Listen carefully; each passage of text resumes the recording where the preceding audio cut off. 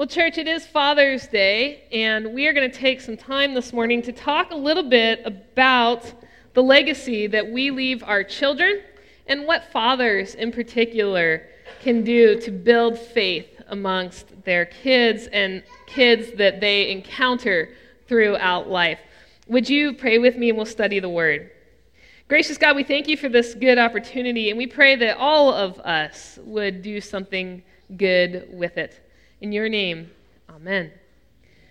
So the last words that King David ever said to his son Solomon started with, "I am about to go the way of all the earth." This is a statement that every one of us will have to wrestle with at some point. And it's a statement that every one of us is going to have to teach to the next generation. So it's a statement that helps us think about what it means to leave a legacy, because it is a truth. One day, all of us will go the way of the earth. And what is it that we want to leave behind for the generations to come?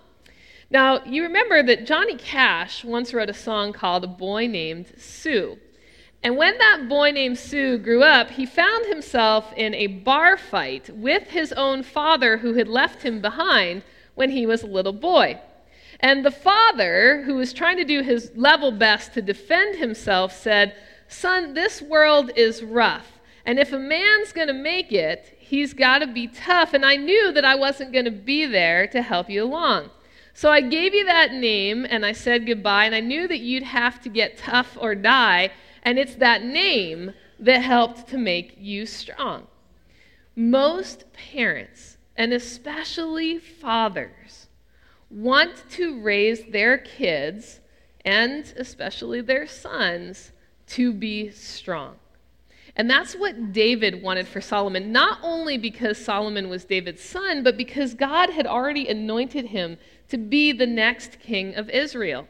So what does one say on their deathbed to their child, who is not only their child, but also the future king?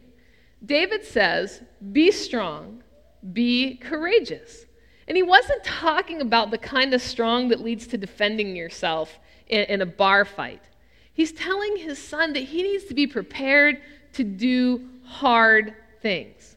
I think it's really important to note here that David by no means was a perfect person, and he left a whole lot to be desired when it came to parenting. He was not the world's best father.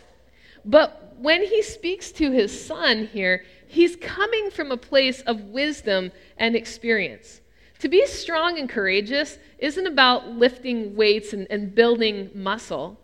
It's about doing the right thing as often as you possibly can towards as many people as you possibly can, even when nobody else seems to notice or care. Being strong is about living with integrity and admitting to and owning your mistakes and seeking to turn away from the temptations to sin. Being courageous can be those actions that require bravery, but can also be standing up for what's right, even when it's not popular. And who teaches us to do that? How do we get those kind of habits instilled in us? They come from those who go before us. So even in the midst of his mistakes, David is doing his best to be strong, to be courageous. And there's no one better to teach our sons and daughters how to do these things than their parents, and especially their fathers. Remember, David is giving his son these final instructions about what it means to be a man.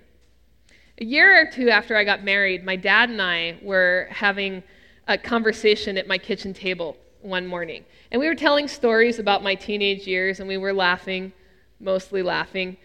And then my dad got kind of serious on me, and he said, "Do you remember that time at Silver Mining?" This is a restaurant where we lived. "When you told me that I ruined your whole life?" Now, I was a teenager, so my parents ruined my life on a regular basis. And I've done it at least 4 times to my own kids, so I mean, he wasn't all that special. But he said to me, he said, that was one of the hardest days of my life. And to be honest, I really had not thought about that day a whole lot. But I do remember the outcome of that experience. We had all gone out to dinner, and it was my extended family, my immediate family, my extended family, and my college boyfriend. And everyone had gotten into this conversation about something. And at some point, my then boyfriend decided to very loudly, very vocally reprimand me in front of my parents and my extended family. I don't remember what he said or what we were talking about, but I remember exactly what my father said. And my father, for those of you who are not aware, he was a really tall Italian guy, often mistaken for somebody who would be in a Godfather movie. And the craziest thing about it is he's one of the most gentle human beings that you would have ever had the opportunity to meet. But what he said was, "Son, you will never speak to my daughter like that again. And if you have 2 brain cells in that head of yours to rub together, you will never speak to any woman like that ever again." Well, no doubt I turned 80 shades of crimson red. And my father was not done. He went on to say, "Son, you have 2 choices at this point. You can sit here for the rest of dinner with your mouth shut, or you can get up and you can walk away. But if you get up and walk away, you best be prepared to keep on walking and not come back." Well, I was horrified. I could not believe that my father, who I loved and adored, was making such a scene in a restaurant in front of a guy that I really liked. Because somehow in my teenage brain, this was all my dad's fault. And I can't imagine it was a walk in the park for him either. Well, my dad may not have gotten through to that guy, but what my father did was he showed me how real men treat women, how real men step up even when it's hard, and how real men speak the truth in love to those around them. That boyfriend did not last much longer, not because Dad ran him off, but because my dad taught me to expect better. Not just by what he said that day, but the way that he treated my mom with love and respect his whole life long. Well, like David wanted for Solomon, my father wanted me to stand strong in the face of temptation and pressure. And one of the best ways for him to do that was not always with what he said, but with what he did. So David says, "Be strong, be courageous, keep the charge of the Lord your God, walking in his ways, keeping his statutes, his commandments, his ordinances, and his testimony, as it's written in the law of Moses, so that you may prosper in all that you do and wherever you turn." David had that firsthand experience of walking away from God, of ignoring commandments. David was an extraordinary sinner. He really was one of the best out there. But he also had the experience of repentance and forgiveness. And he knew that Solomon would not be able to be strong and be courageous if he was not obedient and in fellowship with God. Now, this is just as valuable today as when David said it. We are living in a world that loves to define and label people. And with all the things that the world sticks on us, it can be really hard to root our identity in Jesus Christ. The further that you get away from the Word, the easier it is to break your relationship with Jesus. And when that relationship breaks, it becomes really difficult to see your primary identity as a child of God, as one who is forgiven, loved, redeemed, and restored. When we walk in the ways of God, albeit imperfectly, because none of us gets this exactly right, we can see and be empowered by God to be strong and to be secure in his word. So here on his deathbed, David has a lifetime of experience of following God, disobeying God, denying God, and being in fellowship with God. And from those experiences, both good and bad, David urges his son to stay connected to God and to follow him so that Solomon will prosper in whatever he does, wherever he turns. This is not just a church issue that David is addressing here. This is a life issue. And all that Solomon does, leading the people, making wise decisions in his relationships with others, in work and in his play, David wants his son to prosper. I think that's what most parents want for their kids. We want them to prosper. He didn't want Solomon to commit to one thing and then go off and do something else. And in the beginning, Solomon heeded his father's words. His kingdom grew, it flourished, and as his wealth expanded, Solomon became one of the most tragic figures in the Old Testament. And as a result, he was the last ruler of what is known as the United Kingdom of Israel. If kids are kids, and they're going to do their own thing anyway, why should any of us bother with the next generation? Because, and this is important to teach our children, God has a plan for them. That's what verse 4 is all about. Then the Lord will establish his word that he spoke concerning me. If your heirs take heed to their way, to walk before me in faithfulness, with all of their heart, with all of their soul, there shall not fail you a successor on the throne of Israel. God has a plan for the line of David. Solomon is part of that plan. God has a plan for our sons and daughters. And they need us. They need us. Every one of us adults, they need us to help them to grow and to discover what God's plan is for them. We cannot expect that our children will just learn faith by osmosis. We've got to get out there and we've got to walk through with them until the faith becomes real for them and they own it for themselves. There will come a point when all of us, will go the way of the earth and we will pass the spiritual baton. What kind of legacy of faith are we going to leave for the next generation? That's not easy stuff. In fact, it's really hard. Because see, David had the temptation of Bathsheba out there taking a bath on the roof for some reason to draw him away from God.